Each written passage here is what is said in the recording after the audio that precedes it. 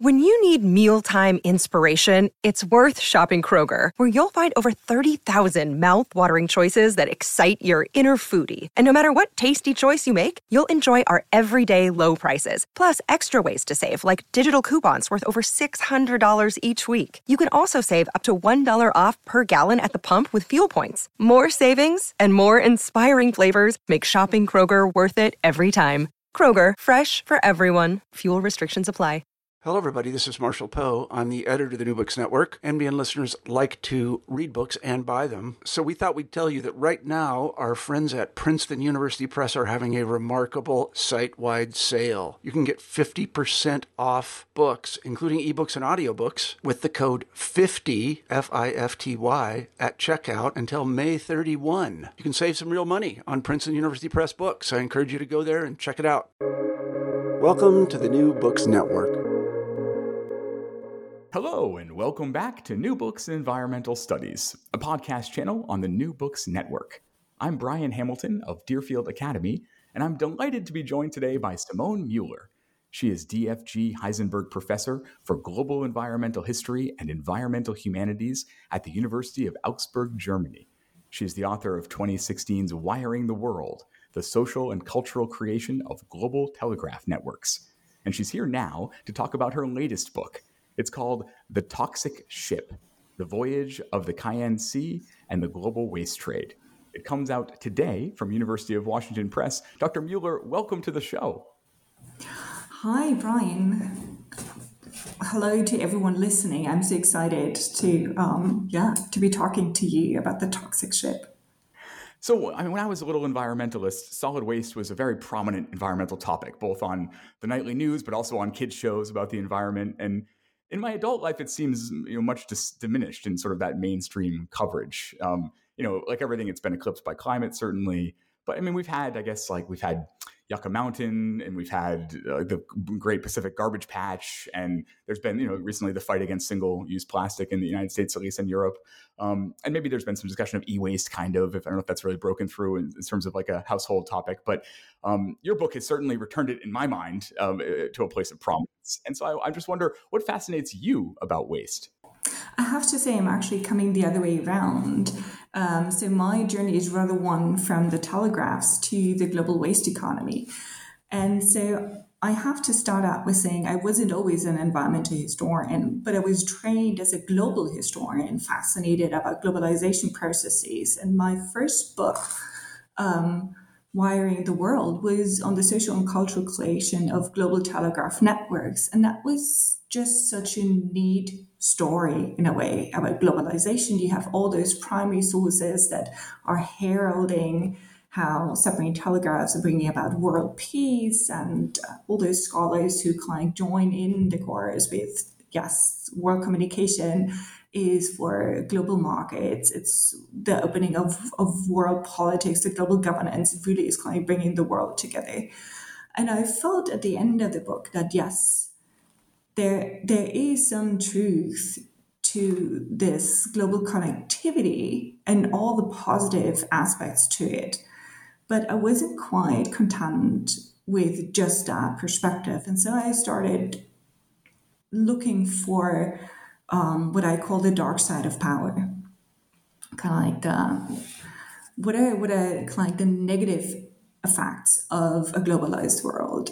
And that's how I ended up musing about hazardous waste and the global waste economy. I felt like, okay, if you really want to dig into the dark side of power of globalization, there are actually like three aspects you could study: human trafficking, drugs and weapon trade, or the trade in hazardous waste. And I felt like the last one was probably the most approachable as a historian.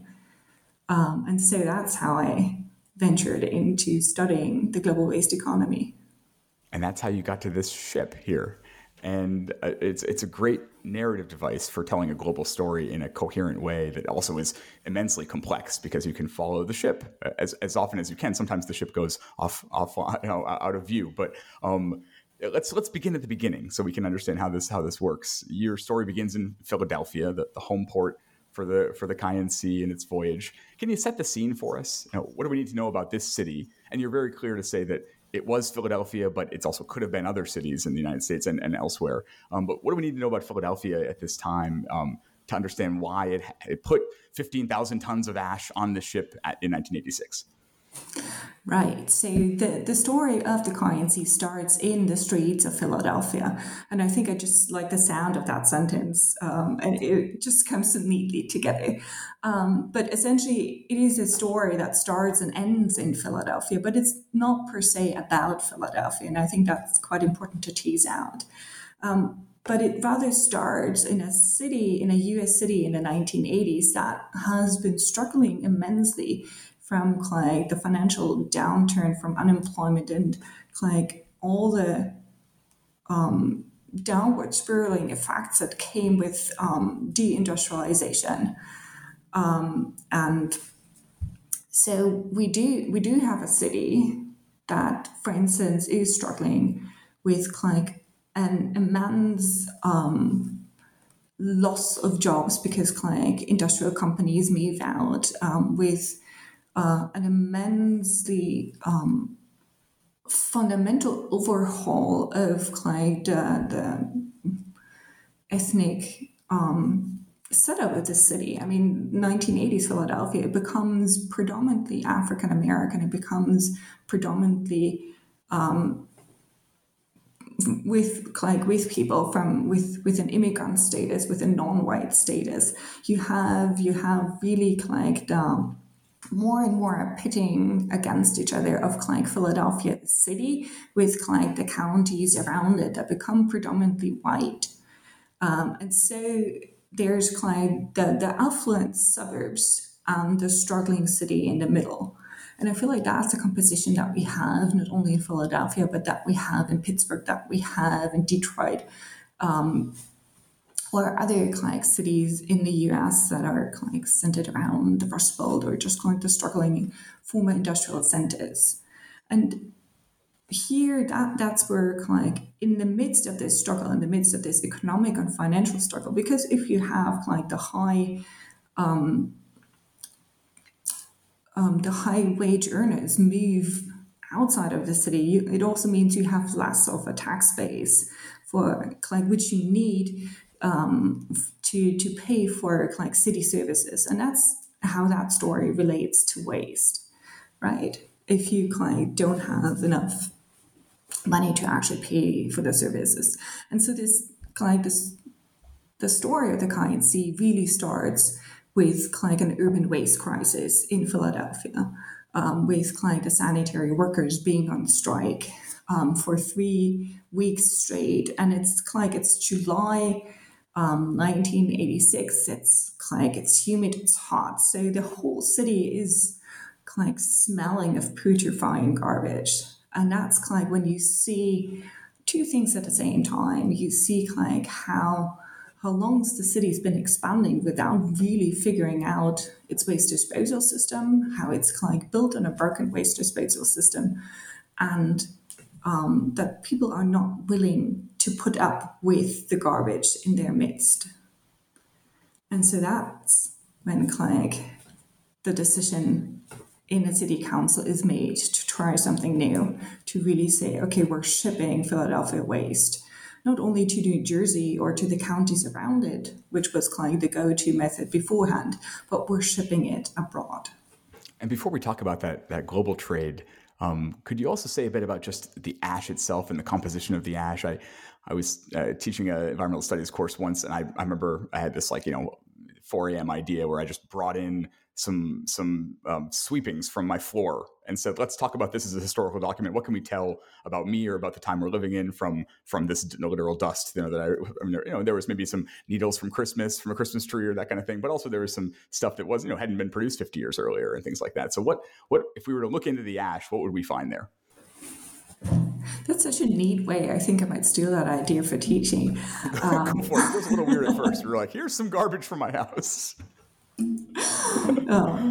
True, but my experience is like students usually like really jump at it. So the composition of the ash, that's kind of like two things at the same time. There's kind of like a scientific answer that I can give to you, which is relatively short. So the scientific answer is it's incinerator ash. That means it's the end product that comes from incinerating Philadelphia household waste at the time. Like at the time, the city has two big incinerators that are really running over time to accommodate the rising levels of waste in the city. And so what you would find in it are just kind of the burnings of leftover food, paper, plastics. Let's say for like 1980s is the time where TV dinners are really, really big. So that would probably go in that. And so everything that people would throw away at home, that's what kind of goes into the incinerators, then it's burned. And kind of the end product of it is the ash. But the point, and that's kind of like the trouble in the 1980s, is that waste incineration can produce hazardous waste from normal solid household waste. And because like when you put together leaning something that's kind of like in wood and paper with plastics, that's when you create toxicants, dioxins. So when you burn household waste and you have components of lignin, which is kind of like basically kind of like in paper together with plastics, that's when kind of like in the process of burning these two elements together, that's when you create dioxins and furans, which are highly toxic and carcinogenic elements. And in addition to that, what also waste incineration does, it's shrinking the waste level and therefore concentrating, for instance, like heavy metals that are in it. So as much as we like waste incineration because it really reduces the amount of waste that we have, the process is difficult or questionable because at the end of it, it does produce something that's more toxic than what came in it, at least in the 1980s. I think I always assumed in incineration that there was a long period in which people did it ignorantly. We're like, oh, problem solved, it's out of here. And then there was a period after, consciousness was raised by environmentalism or whatever, where people did it kind of shamefully. But there's this middle period here where you show the mayor and others sort of excited about, for instance, waste to energy as an alternative to recycling in the city, when both of those were live options. Why was that? Absolutely, because in the 1980s, we are in this middle period with waste incinerators. It's like they're coming back to life. They seem the solution to the problem of rising waste levels, waste amounts that need to go somewhere. So you need to reduce the kind of the amount of it, and they also come in handy at a time when recycling really wasn't something that many people, many mayors, many people in the city governance were really too keen on because they felt it was not something that would work. So in Philadelphia at the time, you had a battle going on between the mayor, who was absolutely pro waste incineration and actually wanted to build another waste to energy incinerator. And interestingly, his city council, who followed the lead from a couple of neighborhood initiatives, who did not want yet another waste incinerator in the city, but rather wanted to try implementing a thorough recycling system. And it's also a time, this is the battle between two political discussions in the city, and it's also the time when science in itself predominantly still presumes. So the majority position of scientists at the time, like 1986 to 1988, is that waste incineration actually is not harmful, that you can put the ash that comes from waste incineration, that you just can put it in landfills.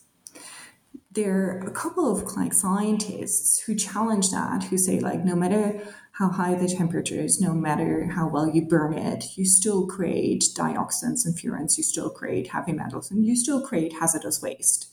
But that wasn't followed. That wasn't followed in science, and most importantly, the EPA, the Environmental Protection Agency, also didn't follow on that. And so this is what like made waste incineration actually like an attractive waste disposal method. And what's unusual in this part of the story is that we have this waste is incinerated, but the ash doesn't go to a neighboring county, doesn't go to New Jersey as it might have in the past. It goes onto a ship. It goes onto the Khian Sea. But you note that this is actually, that Philadelphia wasn't necessarily a pioneer in this way, that there had already been at this time a kind of a, you call it a new and flourishing international trade in waste. What did that trade look like, and why did it happen then? The export of hazardous waste is actually directly correlated to the passage of stricter environmental regulation in the United States. And that all has to do with the Solid Waste Act and like a couple of amendments that 1976 you have RCRA, the Resource Conservation and Recovery Act, passed. And it's really, really interesting to see how the moment RCRA is implemented in 1980, you have out of a sudden the rise in export notifications for hazardous waste. And that has to do with the fact that prior to RCRA, prior to the Resource Conservation and Recovery Act in the United States, you had no legal definition of what hazardous waste was. That only comes into play with like that amendment to the Solid Waste Act. And once you have it defined, once you have the material defined, obviously it's become much more expensive to dispose of what now is considered hazardous waste. And rather than paying those much, much higher prices, I mean, I'm saying we're talking about like a change of, let's say for incinerating a ton of hazardous waste prior would cost something like $50, and then it could go up to $200, or for landfilling even like $1,000. So there are really, really significant differences in terms of costs. At the same time, you have a much greater awareness of people about waste. I mean, you said it in your opening, waste. Currently, it's more climate change that we talk about. But the 1980s, that really was the environmental activist era, focused on pollution, focused on contamination, focused on waste, focused on incineration. So it really was a topic on the forefront. And more communities were against building waste incinerators in their midst, or living close to a waste dump, to a waste disposal site. And so even in a country as spacious as the United States, they are actually running out of space where to put the waste. So these two things together just are push factors that more and more waste traders consider it a viable and legal alternative to start exporting their waste to other countries. Because that is something that is really, really important if we look at the waste trade from a global perspective. Not every country has the same regulations as the United States. So 1980, RCRA in place, the United States has a pretty clear and pretty strict definition of what hazardous waste is, how it's supposed to be dealt with. But many, many other countries around the world, actually most other countries around the world, do not. And hence, the same material that's classified in the US as hazardous waste can easily and legally be disposed of as municipal solid waste, as bricks building material, as fertilizer, or any other usage you can actually think of in another country. And that obviously reduces the costs immensely and makes it really a viable option. Could you say more about that? I mean, so you had noted that in the early period of exporting hazardous waste, much of it went to Mexico and especially Canada. But the Khian Sea folks look instead to the Caribbean. They first look to the Bahamas and then Haiti. And you say, you describe the Greater Caribbean kind of evocatively as a place where U.S. influence was discernible largely in the form of waste. What do you mean by that, and how did that come to be? Yeah. So in the 1980s, obviously, if you look at the land routes, Canada and Mexico are so close. So most of US waste that gets exported actually gets exported to Canada and Mexico, just because that's the countries the United States shares the longest borders with. But increasingly, waste traders also started looking into the Greater Caribbean. So that's the Caribbean islands, but also Central America and bits and pieces of Northern Latin America. And that was because there were already pre-established trading connections and also pre-established relationships of contamination. And that's what I meant here. And here I go back.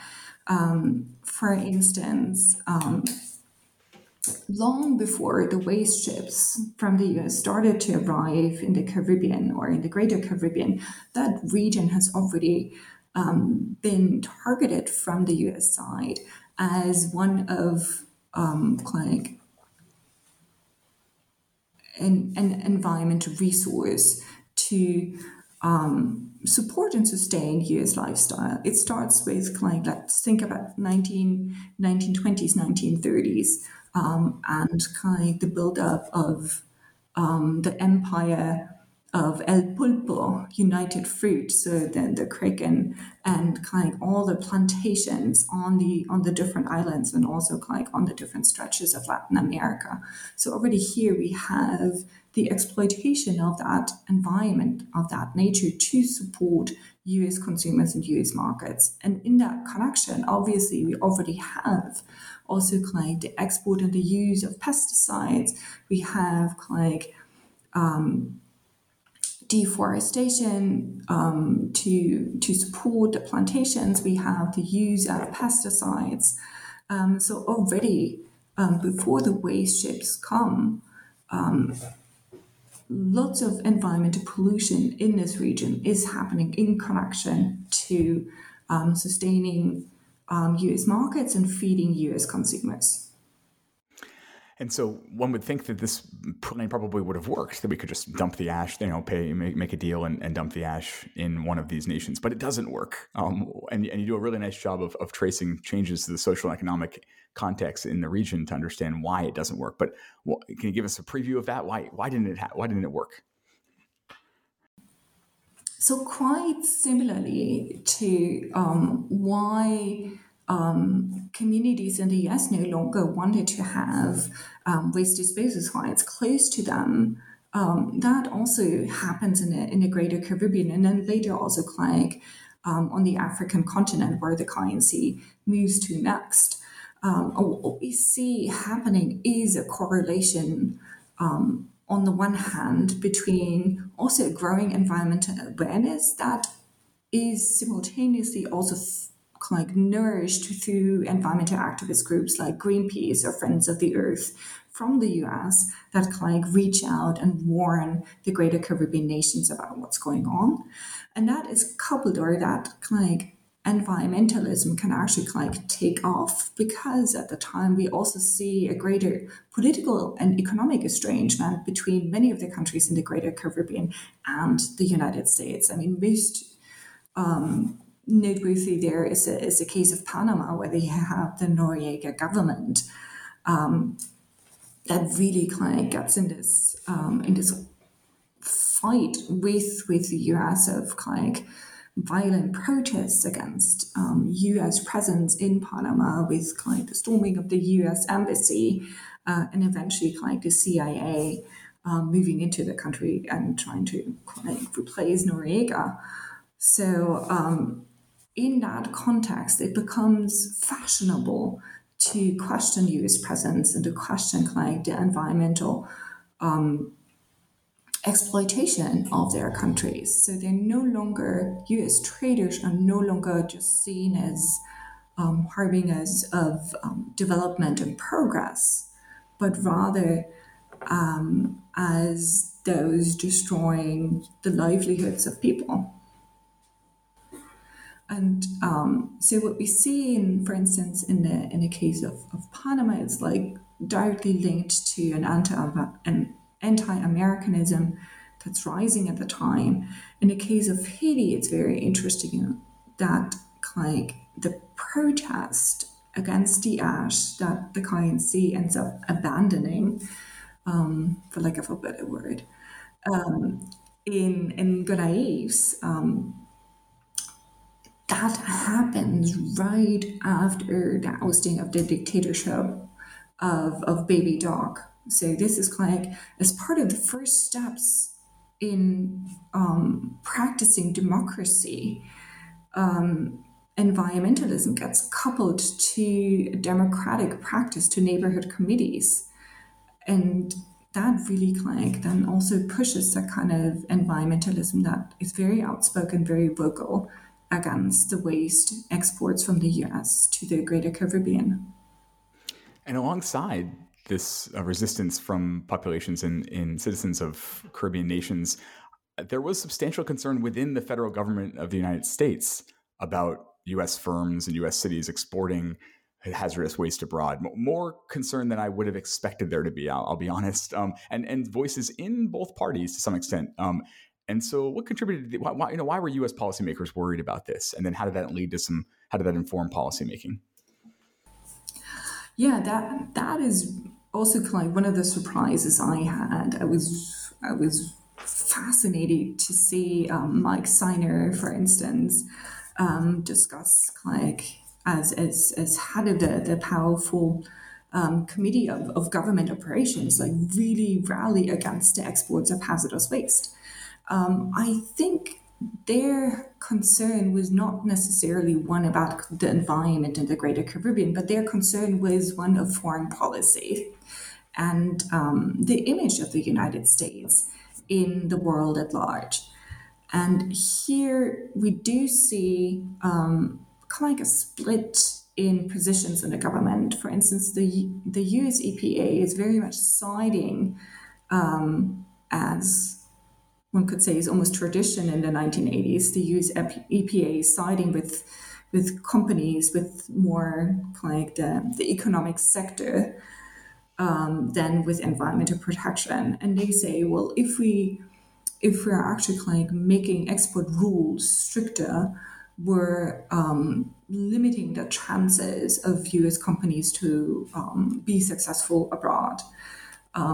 So that is their main concern. They need to protect business people in their exports, which is kind of funny because it's the Environmental Protection Agency that they say, oh, we actually need to protect businesses as they're doing business abroad. Yeah, probably. Yeah. But there is a bipartisan consensus outside the EPA that then is like really pushing through a change in governance on those exports that is very worried about U.S. standing. I mean, they're discussing we cannot export a U.S. love canal. I think that really is like the memory that they have in their minds and the fear that they have in their minds that like if they end up exporting something like a love canal to other countries, that this is absolutely and fundamentally going to damage the U.S. image in the world, coming in a crucial time period at the end of the Cold War, where that image is key for the negotiations. And this is a story that isn't just shaped by the politics of international development or international relations. It's also very much shaped by the politics of science. And so meanwhile, as the KNC is chugging about the Atlantic shopping for a port, there's all this debate about how dangerous this stuff is that it has on board, as it's being described as dangerous by policymakers and activists.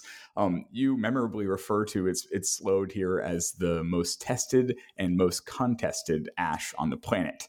Why was there so much uncertainty about the threat that was posed by this ash, and by what means did stakeholders attempt to combat that uncertainty? So I think that question actually goes deep with or resonates with environmental historians working on any contamination cases. We're always shooting at a moving target and establish some sort of causality between, like, you have a contaminant here and then you have the damage here. There's a direct correlation. I mean, that's not how the whole field of the history of pollution and contamination works. But in that case, it is particularly noteworthy how often that particular heap of ash gets tested and contested again. And what we see happening here, I mean, earlier on when you asked me about the composition of the ash, I said, well, there's a short scientific answer, and then there's a longer answer, which is probably the one I'm going to give you now.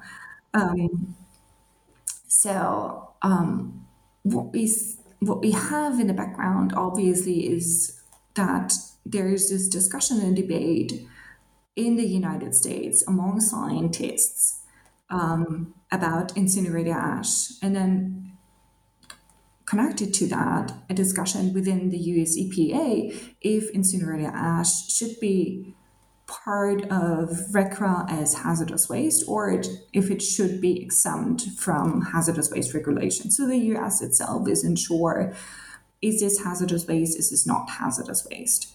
So that is one point to the puzzle piece. Another point that we need to understand is that the 1980s is also a time when scientists are now able to do much, much finer tests. So they're able to measure toxicants and parts per trillion. And that is something that not every laboratory can do, and certainly not a laboratory in the Greater Caribbean.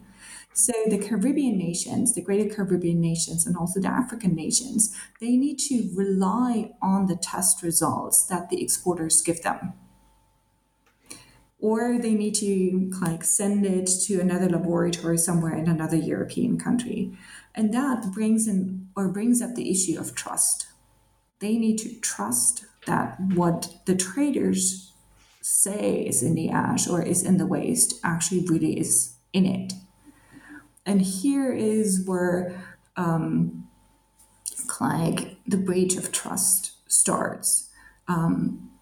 Because the discussion was built around the EPA and also the laboratories just considering the ash, but not considering where it was supposed to be dumped. So it does make a significant difference if you say, well, this is incinerator ash, and it can be safely put in a sealed landfill, right? A sanitary landfill that it's sealed on the bottom and it's sealed on the top. So here it actually is quite safe to put it. But it's a very, very different story if you take that same ash and just put it as fill in a wetland where there's no sealed container around it, where dioxins and furans and also PCBs, heavy metals can just seep in the ground and in the groundwater, contaminate the soil, the water, and also the air if the wind takes it up. But tests weren't considering this context. The party that considered that kind of context were the environmental activists. And they were sowing the doubts about the truthfulness of the accounts that the traders gave the nations in the Greater Caribbean. And so what we see happening over the course of 1988 largely is that the story just takes off in two opposite directions, and science is absolutely discredited. Importing nations in the Greater Caribbean or almost from all over the global south have completely lost trust in what US laboratories, the US EPA even, tells them about like the different cargoes on the waste ships. Because they start seeing that the EPA does not consider that the context of where the ash or any waste ends up is different, and they also start seeing that communities in the US do not want it. So there's kind of like this ping pong effect. So why should we in Panama or on the Bahamas, why should we accept a cargo that US communities do not want? And it's very, very interesting how kind of to see the end point of that really kind of breaking apart of any kind of scientific objectivity when we go to one of the Greenpeace accounts. So Greenpeace in January 1988, a team of Greenpeace members, they actually come to Haiti to inform the people about like the composition of the ash, to work together with them to test the ash again, to see where it's being stored. And they hold a press conference. And when I was interviewing one of the Greenpeace activists there, he said he was so surprised to see how in the minds of people, the life of the waste, the life of the ash had taken on something completely different. And then he says, for all what it's worth, it could have been radioactive. We actually had to downplay the dangers that were connected with that ash, because they were afraid that there were riots about to break out, because people were just not listening anymore to anything. For them, toxic waste was simultaneously or was synonymous to nuclear waste. And in that moment, you could have come with any kind of tests. Nobody would believe you anymore.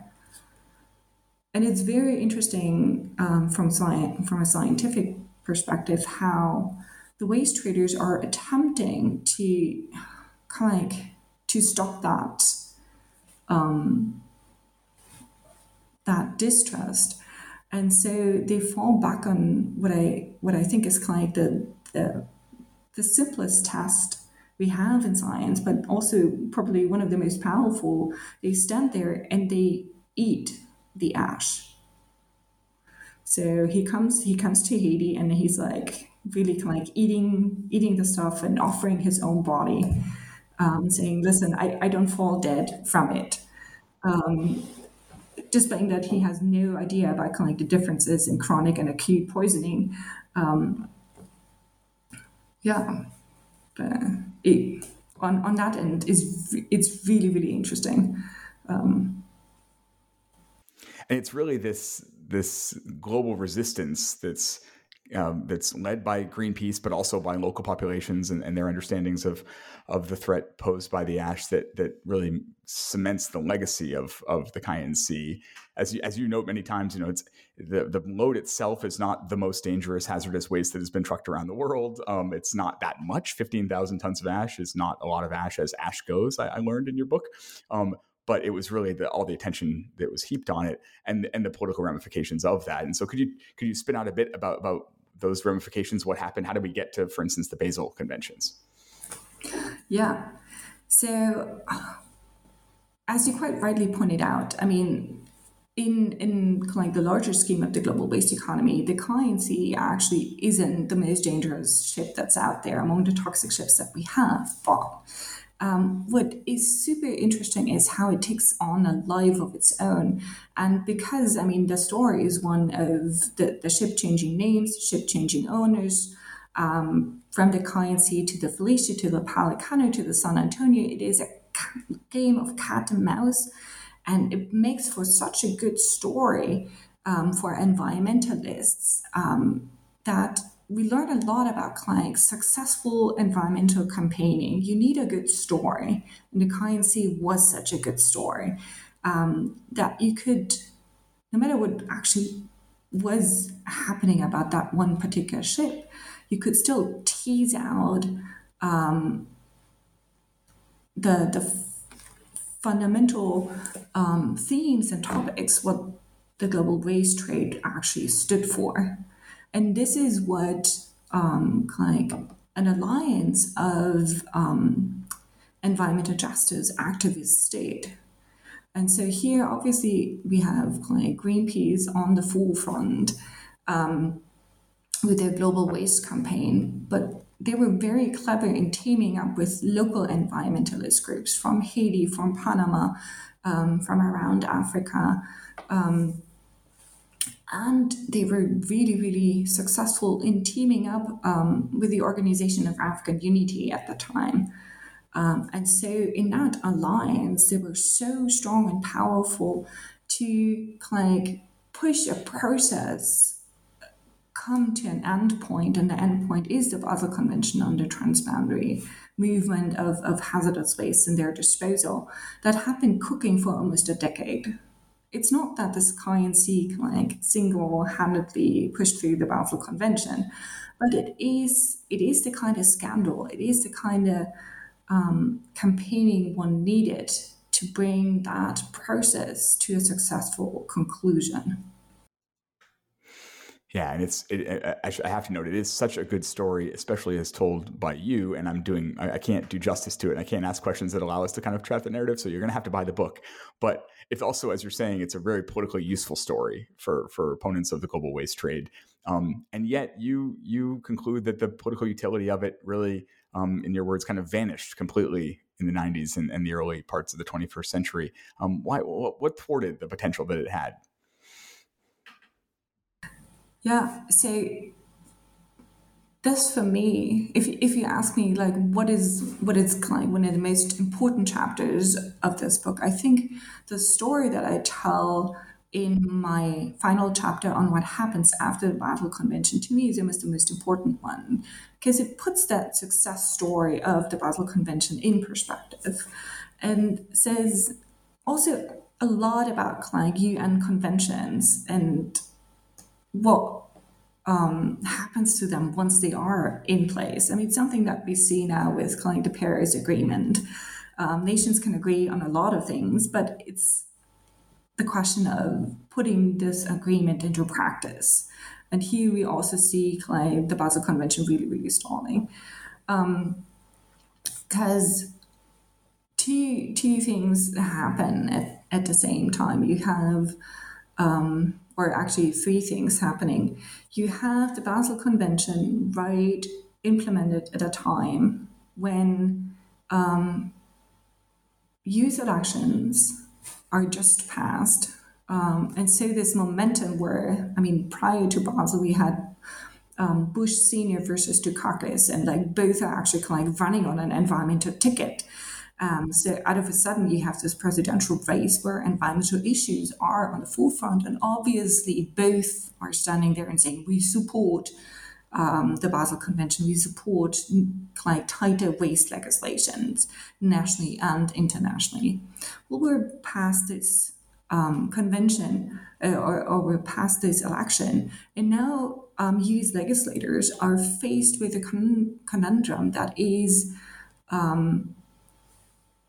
with any UN convention, it's a matter of, are you first changing federal legislation and then accepting and then joining the UN convention? Or are you joining the UN convention and hence let the United Nations regulations actually override your own national legislations? And that is quite difficult given that environmental legislations in the US are not just an issue of the national level, but there are so many federal states that are also part of it. So what would happen if the US joined the US Basel Convention? It would actually allow an international governance body to override and to overwrite environmental legislations of all its federal states. And I mean, if you listen carefully, I said if it were to join, so that the end point of the story is that neither the United States nor Haiti, for that matter, did join the Basel Convention. So we have we have a United Nations governance tool in place where like one of the most important, if not the most important player when it comes to the production of hazardous waste is not part of the agreement. So that is one of the unresolved conundrums that we have. Another one is in the Basel Convention itself, because the Basel Convention, although it's followed by the Stockholm Convention, the Rotterdam Convention, so there are more to follow in the 90s and the 2000s, it still has a loophole that's, I would say, as large as I don't know. Yeah, you could drive a ship through it, absolutely, and that is that disposal is not permitted, but recycling is. And so the same schemes can actually continue. They just get a different headline, and then there is waste export still happening just under the premise of recycling. And that's what we see now with like e-waste, that's what we see with plastics, that the ships just continue to go abroad, saying they bring those waste objects or waste products for recycling to the other countries. And also, like in the way it's implemented, the Basel Convention very much happens still on a philosophical agreement on what waste and hazardous waste is, which means that it still allows for a lot of difference between the nations or the members of that convention in terms of what they consider to be hazardous waste, where they put thresholds, what kind of methods they allow to be used for certain materials to be disposed of, what they consider as recycling, what they consider as second-hand material. And since there's only a philosophical agreement on a lot of these terms, it's actually a very weak convention. And the last thing that happens, just to add to this, is the bittersweet taste of success is that once you have such a regulation in place, it becomes really hard for environmental campaigning to target something. And that's also what we see now with the climate accords. Like, it's easier to rally against a villain, but once you have something like the Paris Climate Accords in place, you need to go down to the nitty-gritties of the details. And that's also something that Greenpeace headquarters realized. And unfortunately, I would say now, as the historian looking at that story, they decided that Basel was enough of a success and didn't push further or didn't expand their campaign, as some of the campaigners actually wanted, to not only look at the end product of the global commodity chain, to not just look at the export of waste, but also to look at the relocation of dirty industries, the way primary resources are being extracted. But Greenpeace shifted in its campaigning rather again towards the dramatic images that we see with the oil platforms and that. Yeah, one thing that kept nagging at me while I was reading, and you explicitly call attention to this in your conclusion, was that when all of this national attention was being was tracking the Khian Sea, and there was all this talk about solid waste in the 80s, it was just striking how little discussion there was about the production of the stuff that ended up being there. There's lots of talk about the consumption of it, lots of talk about the disposal of it, certainly, but very little talk about the actual upstream, how it all began. And I wonder why you think that was, and how much better do you think we're doing today at kind of attending to the entire life cycle of our stuff? So I'm gonna start with your second question because it's something that actually does give me hope that we're doing better today than we were in the 1980s. We're actually like recycling rates are up, reusing rates are up, and reducing waste is more of a topic than it was in the 1980s. Having said that, we're still facing, I mean, the level of waste is still rising. So reduction and reuse and recycle really hasn't had the effect that environmentalists would have hoped it does. Although it's more of a topic, it's more of a practice. So there's hope that we can actually like just scale it up. I think the 1980s just wasn't a good time to think about like reducing waste, given that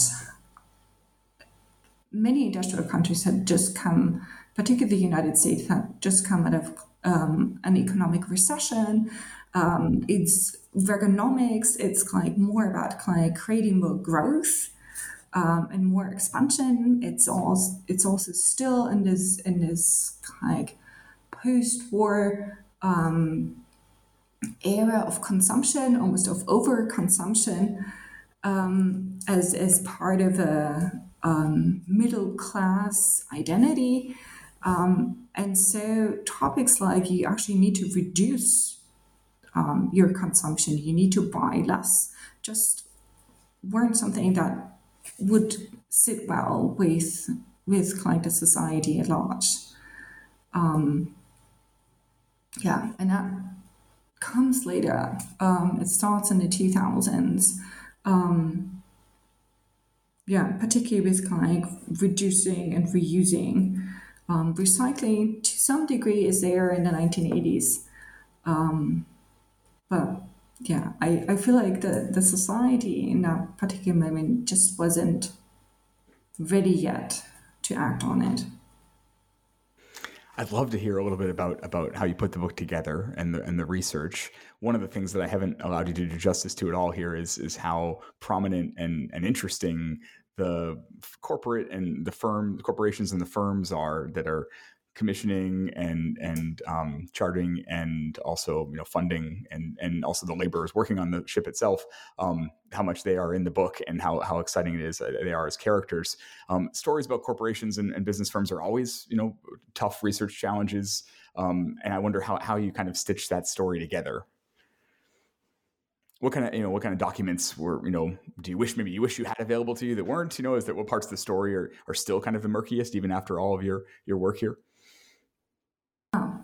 So, to be honest, like 2 years into the story, I almost abandoned it completely because I felt like I'm not finding the right entry point to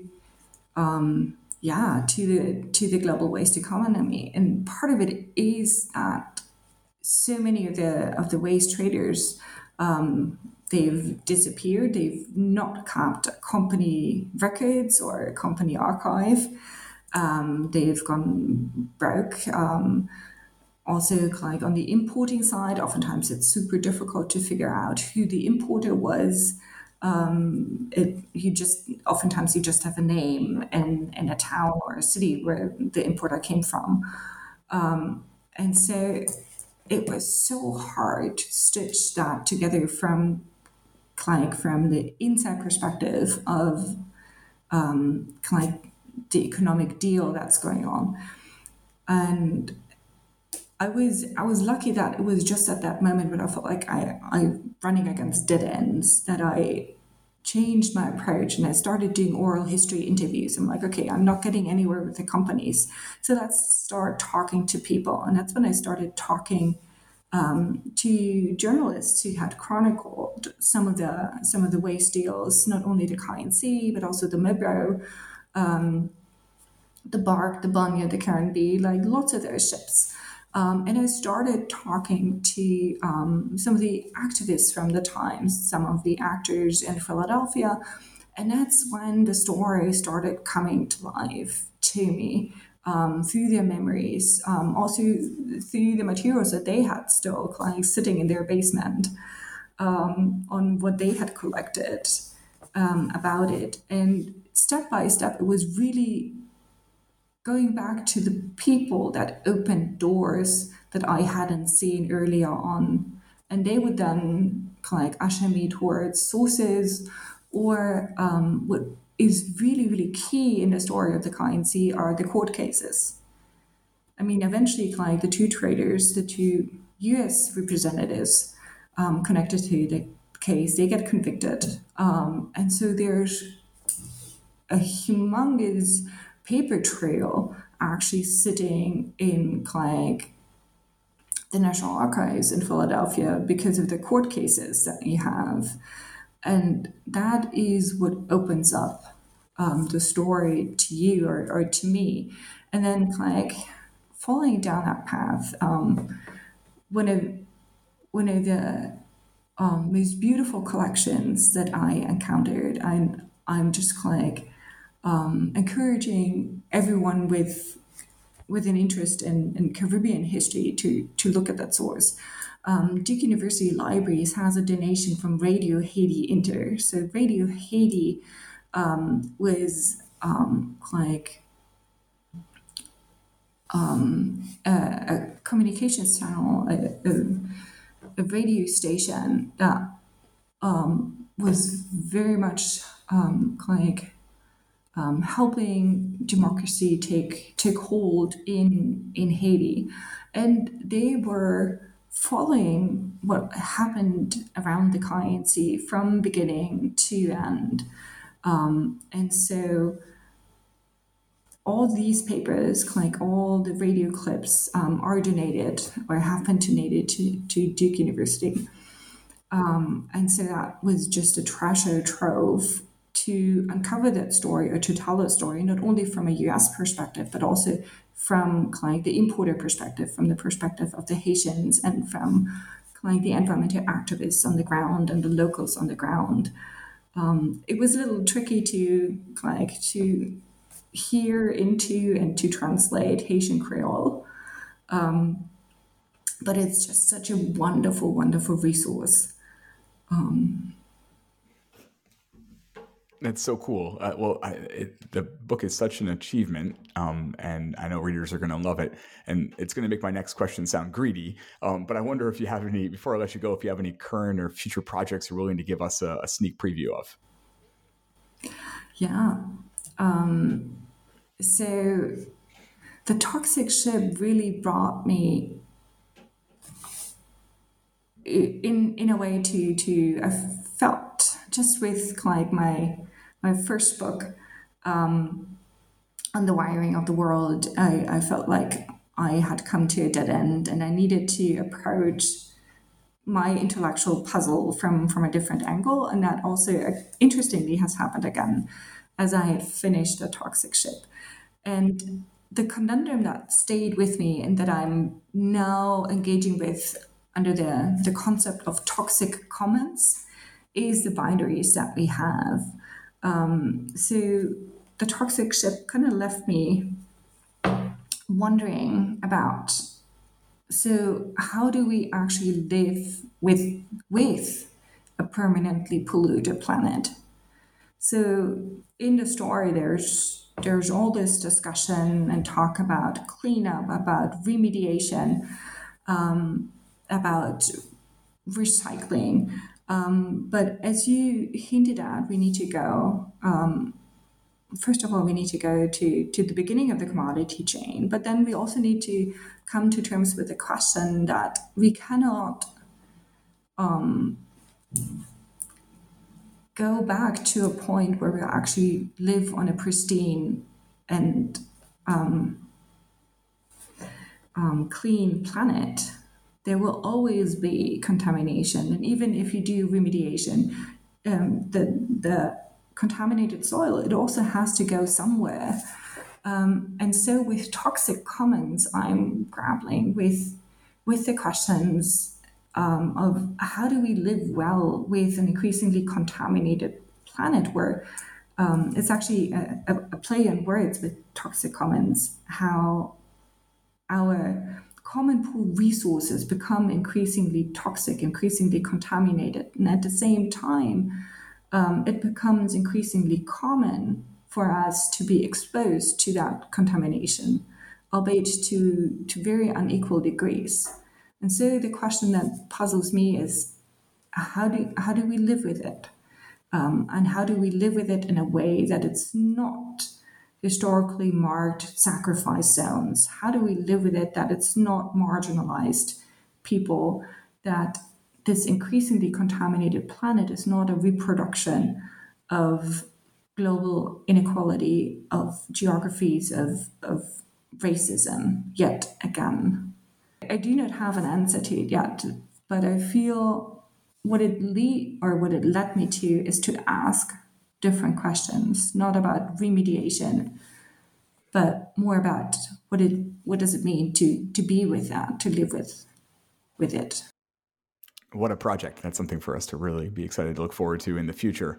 Here in the present, this book, again, is The Toxic Ship, The Voyage of the Khian Sea and the Global Waste Trade. It comes out today from University of Washington Press. Its author is, and my guest has been, Dr. Simone Müller. Simone, thank you so much for your time and for this book. Well, thank you so much for talking with me about it. It's been a joy and a pleasure.